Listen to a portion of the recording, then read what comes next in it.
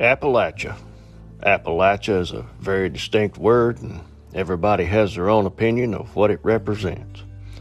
Moreover, though, whether it's right or wrong, it stirs up images of everything from indescribable mountaintop beauty, deep forest, and cabins in the wood to trailer parks, meth heads, extreme prejudice, and xenophobia.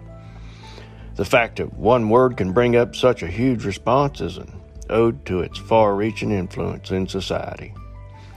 The Appalachian Mountains are the oldest mountains in the world. They once towered 30,000 feet into the air and currently stretch from Canada through 14 states all the way to Louisiana. The inhabitants of these mountains, through the many years of their existence, have lived through and witnessed what can only be described as horrendous, demeaning, and even downright unbelievable. History, as we are now learning every day, is not exactly what we've been told, and what was once thought to be nothing more than fairy tale is now coming to light as truth. I often hear references to the movie Deliverance, or people making funny banjo sounds when describing the Appalachians. I, being born and raised in these mountains, know that nothing in fact could be more wrong, or, in some cases, more right. The history that lies in these mountains is rich and has been around longer than any place in the United States. In fact, far longer than the United States itself. We'll look into these mountains and learn about the good, the bad, and the ugly history that lies within them to this very day. Hello, I'm Larry Bentley, and this is Appalachian Murder, Mystery, and Legend.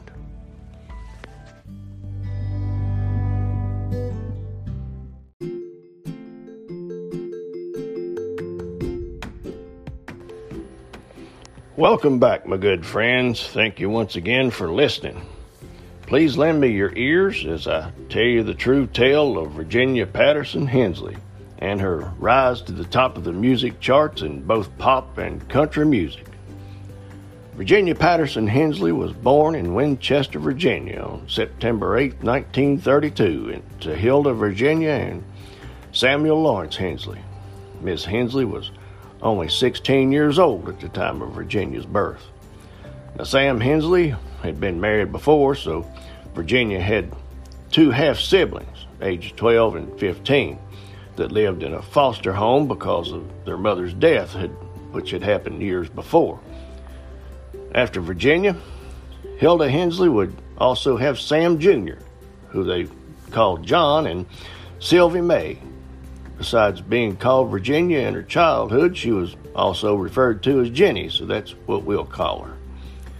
She temporarily lived with her mother's family in Gore, Virginia, before relocating many times throughout the state. In her childhood, the family relocated wherever Sam Hensley, who was a blacksmith, could find work, including Elkton, Stanton, Norfolk. He followed the forge, I guess you might say. When the family had little money, Jenny would find work. This included an Elkton poultry factory where her job was plucking and cutting up chickens. Anybody who's worked in this field knows that after doing this, it's just about impossible to ever eat a piece of chicken again. But the family, after moving throughout the state, finally settled back in Winchester on South Kent Street. Jenny would later report that her father sexually abused her. When confiding about the abuse to a friend, Jenny told her, "Don't tell anybody. Take this to your grave." Her mother would later come clean on the details of the abuse. At age 13, Jenny was hospitalized with a throat infection that turned into a rheumatic fever. Speaking of the incident in 1957, she said, "I developed a terrible throat infection and my heart even stopped beating at one point. The doctor put me in an oxygen tent. You might say that launched me as a singer. The fever affected my throat, and when I recovered, I had this booming voice like Kate Smith." Now, Kate Smith was one of her idols. It was during this time that she developed an interest in singing, and she started performing with her mother in the local Baptist choir. Mother and daughter also performed duets at church social events. She also taught herself how to play the piano. Now, Jenny's interest in performing continued to build. At age 14, she declared to her mother that she was going to audition for a local radio station. Her first radio performances began at WINC in Winchester area. According to WINC's disc jockey Jolton Jim McCoy, Jenny just showed up in the station's waiting room one day and asked to audition. And Jolton Jim was so impressed by her audition performance that he said, "Well, if you're got the nerve to stand before a mic and sing over live air, I guess I've got the nerve to let you." While performing on the radio, she also started appearing in talent contests and even created a nightclub act. There was little doubt Jenny was determined to make it in the music field. And of course, nothing can come easy, so it was about this time that Jenny's mother and father had marital conflicts, and by 1947, her father just up and deserted the family. When she entered the 9th grade, Jenny enrolled at John Hanley High School in Winchester, but the family had a terrible time making it after her fathers had flown the coop on them. So Jenny dropped out of high school to help support the family. She started working at Gaunt's Drug Store as a clerk and soda jerk. A soda jerk is a person who is usually hired at the teen age who operates the soda fountain in a drugstore for the purpose of preparing and serving soda drinks and ice cream sodas. This was made by putting flavored syrup into a specially designed tall glass and adding carbonated water, 1 or 2 scoops of ice cream, and sometimes they'd pour a little malt powder in it too. It could be added. And good old-fashioned soda was served with a long-handled spoon, most commonly known as a soda spoon, and with drinking straws as well. It's hard to describe to those who haven't enjoyed one of these things just how good they were. I remember the drugstore in our little town where I grew up having just this type of soda machine. I've not tasted anything even close to how good these things were, but the term soda jerk was a pun on soda clerk, the formal job title of the drugstore assistants who operated the soda fountains. It was inspired by the jerking action that the server would make to swing the soda fountain handle back and forth when adding the soda water to the drink. Anyway, at age 15, Jenny wrote a letter to the Grand Ole Opry asking for an audition. She told local photographer Ralph Grubbs about the letter. "A friend thinks I'm crazy to send it. What do you think?" Grubbs encouraged her to send it. Can you imagine how she felt when several weeks later, lo and behold, she received a letter from the Opry asking for pictures and recordings. At the same time, gospel performer Willie Fowler headlined a concert in her hometown, and Jenny convinced concert employees to let her backstage, where she asked Mr. Fowler for an audition. Jenny's singing knocked Mr. Fowler's hat in the creek, as we say in the mountains. He loved her. Then, Jenny's family got a call asking her to audition for the Grand Ole Opry. She traveled with her mother and 2 siblings and a family friend in an 8-hour drive all the way to Nashville. Of course, having limited finances, they drove all night and slept in a Nashville park. The following morning, Jenny auditioned for opera performer Moon Mulligan. The audition was well received, and she expected to hear from the Opry on the same day, but she never received any news, and the family finally gave up and went back home. By the early 1950s, Jenny continued performing around the local area. In 1952, she asked to audition for country band leader Bill Peer. Following her audition, she began performing regularly as a member of Bill Peer's Melody Boys and Girls.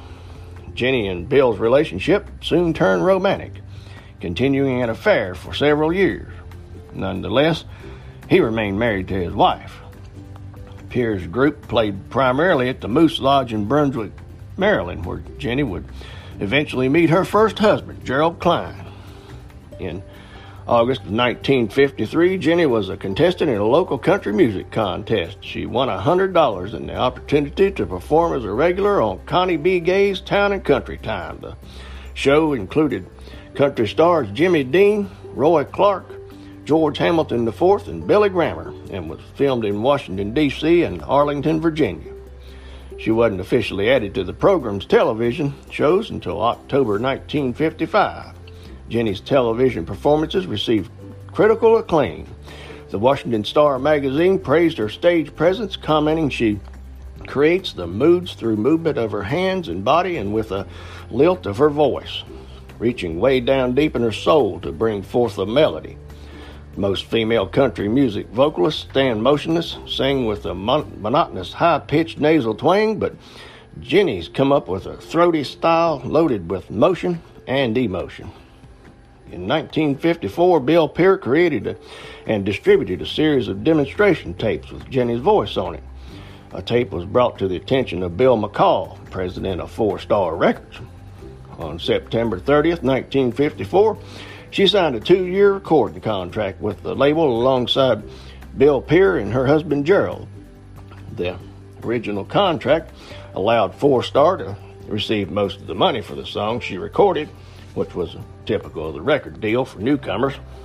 Therefore, Jenny received little of the royalties from the label, totaling out to about 2.34% on her recording contract. Her first recording session took place in Nashville, Tennessee on January 5th, 1955. Songs for the session were handpicked by Bill McCall and Paul Cohen.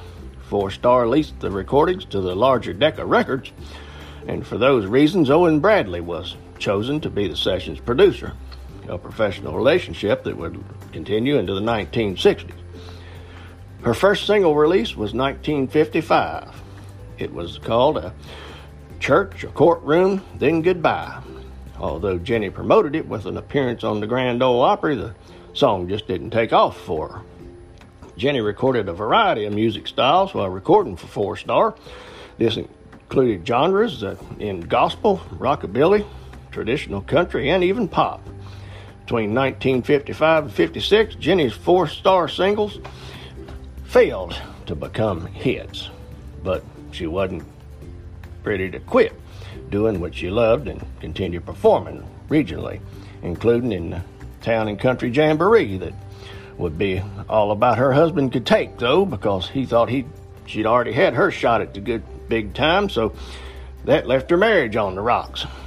And in 1956, she appeared in ABC's Country Music Jubilee.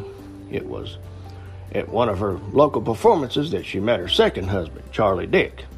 In 1956, she received a call to perform on Arthur Godfrey's Talent Scouts, a national television show she had auditioned for several months earlier. She accepted the offer, using her mother Hilda as her talent scout for the show. Now, according to the show's rules, talent scouts couldn't be family members. For these reasons, that's why her mother lied to be able to appear on the show. When Arthur Godfrey asked if Miss Hensley had known Jenny her entire life, she replied, yes, just about. Jenny and Miss Hensley flew to LaGuardia Airport in New York City on January 18, 1957. She made her debut appearance on the program on January 21st. The day of the show, she met with the show's producer, Jeanette Davis. Jenny had chosen A Poor Man's Roses or A Rich Man's Gold to perform on the program, but Miss Davis preferred another song, Walking After Midnight, which was one of the songs that Jenny had recorded for Four Star. Jenny initially refused to perform it because she didn't think people liked it, and because it just didn't take off in record sales. She ultimately agreed to perform it, though, and Miss Davis also suggested Jenny wear a cocktail dress instead of the cowgirl outfit that her mother had made for her. Now, I have to admit that this was probably for the best, because she just looked like Annie Oakley wannabe in that other thing. But she performed the song and won the program's contest that night. In order to keep up with public demand, Decca Records, who now had the single in their possession, released the song as a single on February the 11th. This time, the song took off and became Jenny's breakthrough hit, peaking at number 2 on the Billboard Hot Country and Western charts. The song also reached number 12 on the Billboard Pop charts, which was something unheard of in those days. You see, Jenny's music wasn't quite country and not quite rock either. To me, it almost sounds like jazz, with an old Nashville feel in the background. She continued working for Arthur Godfrey over the next several months. She also appeared on the Grand Ole Opry in February and the television program Western Ranch Party in March. Jenny could hardly believe it. After all the years of work, she was finally beginning to see some success. The money she earned from her many engagements totaled out to about $10,000, and Jenny gave all the money to her mother, which she used to pay the mortgages on the Winchester house. In August of 1957, her debut studio album was issued by Decca Records. Jenny's follow-up singles again didn't yield much success. This was partially due to the quality of the material chosen for her to record. Jenny was dissatisfied with the limited success following her hit song. She was also dissatisfied with not being able to pick her own songs, which she felt that she had a better feel for. Owen Bradley recounted how she often came to him saying, "Hoss, can't you do something? I feel like a prisoner." Around the same time, Jenny was fired from her regular slot on Town and Country Jamboree. According to Connie B. Gay, she ran late for shows and showed up with liquor on her breath. Now, who could blame her by now? In September of 1957, Jenny, after finally divorcing her first husband, Gerald Klein, married Charlie Dick, and he was promptly sent to Fort Bragg, North Carolina on a military assignment. Of course, she had to be kicked by life while she was already down, And Jenny also gave birth to her first daughter, Julie. Now, in hopes of restoring her career, she and her family up and moved to Nashville. Jenny's professional decision had more positive results by the early 1960s. After moving to Nashville, she signed a management deal with Randy Hughes. With the help of Mr. Hughes, she began working steadier jobs. He organized $50 bookings and got her multiple performances on the Grand Ole Opry. Now, $50 bookings back then might not sound like much today, but that was pretty good. In January 1960, Jenny officially became a member of the Grand Ole Opry. When she asked General Manager Ott Devine about a membership, he replied, "Girl, if that's all you want, you're on the Opry." So things are starting to look up for our girl. Also, in January 1960, Jenny made her final recording sessions required of her contract with Four Star Records. Later that year, her final singles with the label were released. They were called Lovesick Blues and Crazy Dreams. Leaving Four Star, Jenny officially signed with Decca Records in late 1960, working exclusively under Owen Bradley's direction. Insisting on receiving an advance, she received $1,000 from Mr. Bradley once she began at the label. Those of you who don't know, Owen Bradley is the man who is single-handedly known for creating the Nashville sound, so this contract was nothing to sneeze at. Jenny was now at the cusp of truly making it. I'll be right back. You're listening to Appalachian Murder, Mystery, and Legend. I'm Larry Bentley.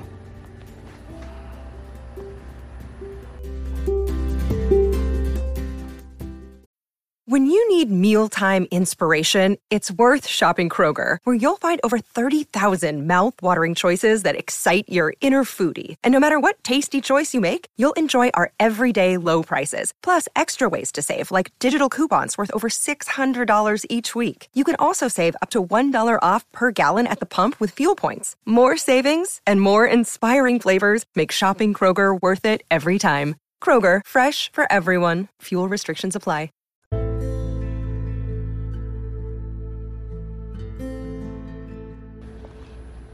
Now, at the recording session, she worried about the song's production, particularly the background vocals performed by the Jordanaires. Now, she's not the first artist to complain about the Jordanaires being on the record. Not that they weren't any good, but they were brought in to sing on songs that the artist didn't think they should be on. Too much of a good thing can sometimes be something bad, they thought. After arguments between Jenny and Mr. Bradley, they negotiated that she would record I Fall to Pieces, which Bradley favored, and Lovin' in Vain, which Jenny favored. Released as a single on January of '61, I Fall to Pieces attracted little attention at first, but in April, the song debuted at the Hot Country charts, and by August 7th, the song had become her first top country chart song. Additionally, it crossed over to the Billboard Pop charts, peaking again at number 12. Again, climbing both the country charts and the pop charts, showing that the uniqueness of her sound. By this time, Jenny had made enough money to be able to move into a new home, which she rented in Nashville. On June 13, 1961, Jenny brought her mother, sister, and brother to see her new home in Nashville. Then later that day, while driving in with her brother Sam Jr., she was hit head-on by a driver who crossed the center line. On the day of the accident, Jenny and her brother had went shopping to buy material for her mother to make clothing and were driving back home. The impact threw her directly into the car windshield, causing extensive facial injuries. Jenny suffered a broken wrist, dislocated hip, and a large cut across her forehead, barely missing her eyes. Her scalp, starting at the bridge of her nose, had been cut open and peeled back nearly to the top of her head. Her friend Dottie West,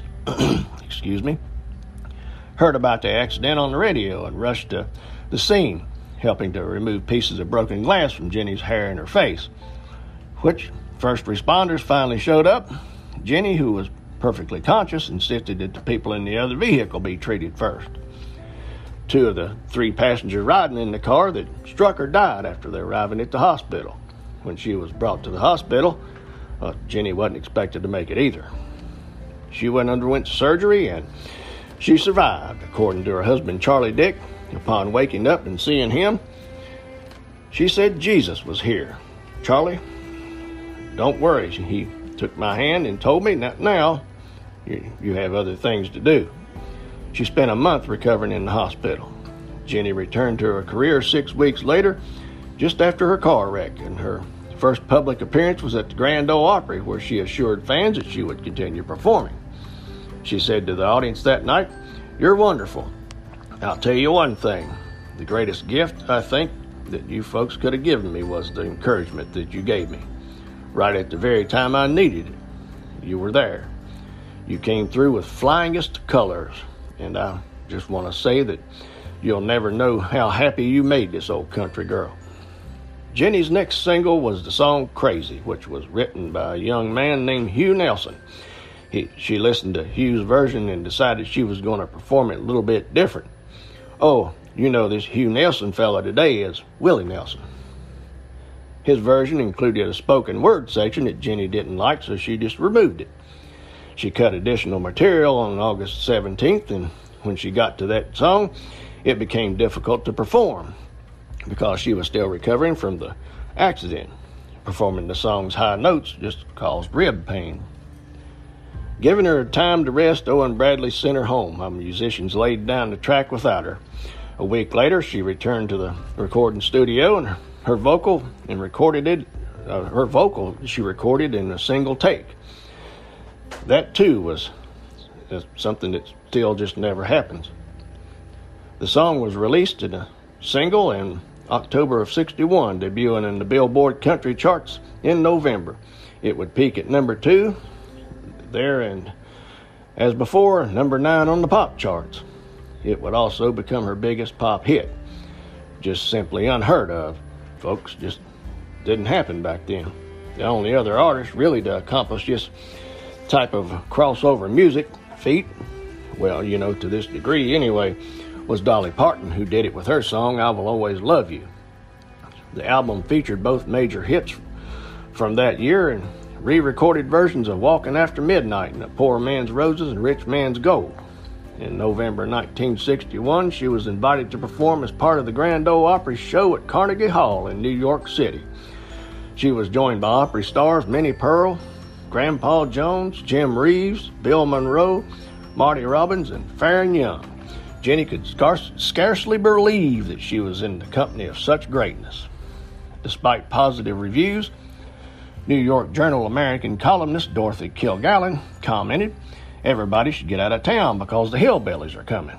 The comment upset Jenny and the rest of the bunch there from the Opry, but it didn't affect ticket sales. The Opry performance was sold out by the end of the year. Jenny had won several major industry awards, including Favorite Female Vocals from Billboard Magazine and Cashbox Magazine, Most Programmed Female Artist, and in 1961, Jenny was back in the studio to record an upcoming album. Among the first songs she recorded was She's Got You, written by Hank Cochran. He pitched the song to Jenny over the phone, insisting to hear it in person, Cochran brought the recording over to her house, along with a bottle of wine. Upon listening to it again, she liked it and wanted to record it. Of course, the bottle of wine was known in the industry as greasing the wheel. Amazingly, Owen Bradley liked the song too, and it was officially recorded on December 17, 1961. She's Got You became her third country pop crossover hit by 1962. She's Got You would also, be her second number one hit in the Billboard country charts. It was also Jenny's first entry into the United Kingdom charts as well, reaching number 43. In 1962, Jenny had three major hits with When I Get Through With You, So Wrong, and Imagine That. Her career successes helped her become financially stable enough to finally buy her own house. She bought a ranch house located in Goodlettsville, Tennessee, a suburb of Nashville. The home was decorated by Jenny herself and included a music room, several bedrooms, and big backyard. According to Dottie West, the house was her mansion, the sign she'd officially arrived. Jenny called it her dream house and often had friends over to visit. In the summer of 1962, manager Randy Hughes got her a role in a country music vehicle film. It also starred Dottie West, Webb Pierce, Sonny James, and after arriving to film in DeLand, Florida, the producer had ran off with the money, according to Dottie West, and the movie was never made. In August, her third studio album, Sentimentally Yours, was released. It featured She's Got You, as well as several country pop chart standards, that is. According to biographer Ellis Nasor, her royalties were coming in slim, and she needed some financial security, so Randy Hughes arranged Jenny to work at the Merriment Theater in Las Vegas, Nevada for 35 days. She would dislike the experience, but during the engagement, she developed a dry throat. She was also homesick and wanted to spend time with her children. By appearing at the engagement, Jenny became the first female artist to headline her own show in Las Vegas. Now, I tell you what, that's saying something. During this period, Jenny started to have premonitions of her own death. Dottie West, June Carter Cash, and Loretta Lynn recalled her telling them that she felt a sense of impending doom and didn't expect to live much longer. That's a hell of a thing experience now that she's finally worked so hard to get where she is. In letters, she would also describe the happiness of her new career successes. In January 1963, her next single, Leaving on Your Mind, was released and debuted at the Billboard country chart soon after. In February, she recorded her next sessions for Decca Records. Jenny arranged for friends Jan Howard and Dottie West to come in and hear the sessions' playbacks. According to Howard, I was in awe of Jenny. You know, after you're supposed to say something when it's over with, but I was completely speechless. It was the most magnificent recording of Jenny's voice that had ever been made. On March 33rd, 1963, Jenny performed a benefit at the Soldiers and Sailors Memorial Hall in Kansas City, Kansas, for the family of disc jockey Cactus Jack Call. He had died in an automobile crash a little over a month earlier. Also performing on that show were George Jones, George Riddle, and the Jones Boys, Billy Walker, Dottie West, Wilma Lee, and Stoney Cooper, and George McCormick, the Clinch Mountain Boys, as well as Cowboy Copas and Hawkshaw Hawkins. That, my friends, must have been one heck of a show if you know any of these greats. Despite having a cold, Jenny gave three performances, one at 2 o'clock, 5:15, and one last one at 8:15 p.m. All the shows were standing room only. For the 2 p.m. show, she wore a sky blue tulle-laden dress. For the 5:15 show, a red shocker, and for the closing show at 8 p.m., Jenny wore a white chiffon. Her final song was the last one she had recorded the previous month, I'll Sail My Ship Alone. It brought down the house. Jenny had spent the night at the Town Hall Motor Motel and was unable to fly out the next day because the Fairfax airport was fogged in. Dottie West asked Jenny to ride in the car with her and her husband, Bill, back to Nashville, a 16-hour drive, but Jenny refused, saying, "Don't worry about me, hoss. When it's my time to go, it's my time to go. On March 5th, she called her mother from the motel and checked out at 12:30 p.m., going the short distance to the airport and boarding her plane. On board were Jenny, Cowboy Copus, Hawkshaw Hawkins, and the pilot manager, Randy Hughes. The plane stopped in Missouri to refuel and went on landing at Dyersburg Municipal Airport in Dyersburg, Tennessee, about 5 p.m. Hawkshaw Hawkins had accepted Billy Walker's place after Walker had to leave on a commercial flight to take care of a stricken family member. The Dyersburg, Tennessee airfield manager suggested that they stay the night because of high winds and inclement weather, offering free rooms and meals to them. But Mr. Hughes said, "I've already come this far. We'll be there before you know it." The plane took off at 6:07 p.m. The plane flew 10 miles and disappeared in heavy weather in the evening of March 5th, 1963. Endless calls tied up the local telephone exchanges to such an extent that emergency calls had trouble getting through. The lights at the destination, Cornelia Fort Airport, were kept on throughout the night as reports of the missing plane were broadcast on radio and TV. Early in the morning, Roger Miller had a friend went searching for the plane. As fast as I could, I ran through the woods screaming their names through the brush and the trees. I came up over this little rise and, oh my God, there they were. It was ghastly. The plane had crashed nose down. Forensic examination concluded that everyone aboard had been killed instantly. Until the wreckage was discovered the following dawn and reported on the radio, friends and family had not given up hope on any of the people there. Shortly after the bodies were removed, looters scavenged the area. Some of the items which were recovered were eventually donated to the Country Music Hall of Fame. Among them were Jenny's wristwatch, stopped at 6:20 p.m., a cigarette lighter, a studded belt, and 3 pairs of gold lame slippers. Jenny's fee and cash from the last performance was never found, but per her wishes, her body was brought home to the Appalachian Mountains for her memorial service, which thousands of people attended. People jammed against a small tent over her gold casket and the grave and take off. They reached and took flowers so they could keep as keepsakes. She was buried at Shenandoah Memorial Park in her hometown in Winchester, Virginia. Her grave is marked with a bronze plaque which reads, Virginia H. Dick. And I know you're wondering why you never heard of this Virginia Hensley or Virginia Dick. Well, I can assure you that I am not making this up. It's all true. The next line in her marker includes her stage name. She had changed her first name from Virginia and took the first part of her stage name from her middle name, Patterson. She kept her first husband's last name. The stage name on her marker is Patsy Cline. The bronze plaque includes the note, "Death cannot kill what never dies. Love." The memorial also marks the exact place off Mount Carmel Road in Camden, Tennessee, where a plane crashed at a small, still remote forest. Patsy Cline's music continued making the charts into the 1980s. Her version of Always made the Billboard Country Chart in 1980. An album of the same was also released in 1980 that peaked within the top 30 on Billboard Top Country Albums.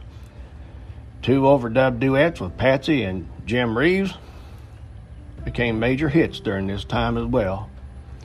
Following the release of the Loretta Lynn biopic Coal Miner's Daughter in 1980, there was renewed interest in Patsy's career, so MCA Records reissued much of her studio compilation in a big release. Her 1967 Greatest Hits album, for example, was repackaged in 1988 and labeled 12 Greatest Hits.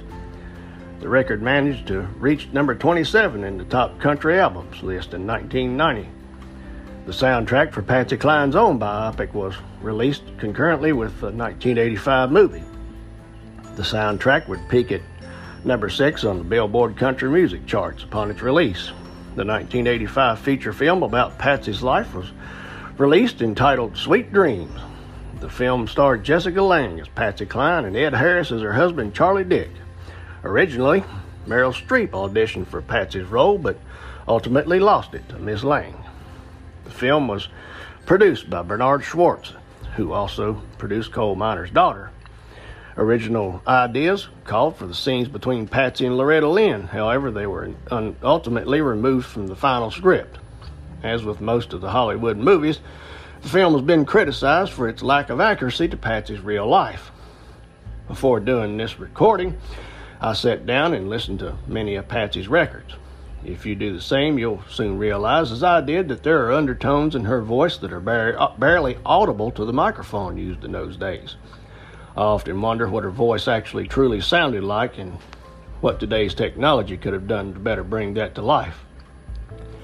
There are those voices that sing, and there are those voices that can raise the chill bumps on your arm. Patsy was one that raised the chill bumps. Everybody who was present during her last recording sessions were in total awe of her voice and how she was always emotionally tied to her songs to the point of actually shedding tears, especially during the recording of Faded Love. If you listen to that recording, you can hear her breath breaking as she prepares to sing the final word. That's simply bone-chilling. Patsy was eons ahead of her time and did songs in a never-before-heard style that crossed boundaries. She left her mark on music that will live on forever. And that's not too bad for a little girl from the Appalachian Mountains. I hope you've enjoyed our story today. If you have, please rate and review the podcast, and don't forget to subscribe. Please go over to our Patreon page at patreon.com, search Appalachian Murder, Mystery, and Legend, and give it a look. If you'd like to join, there are several levels to join, starting at Mountain Boomer all the way up to Appalachian Hillbilly. Or you can go to the Facebook group Appalachian Murder, Mystery, and Legend podcast, where we can discuss everything Appalachian or whatever else you'd like to talk about.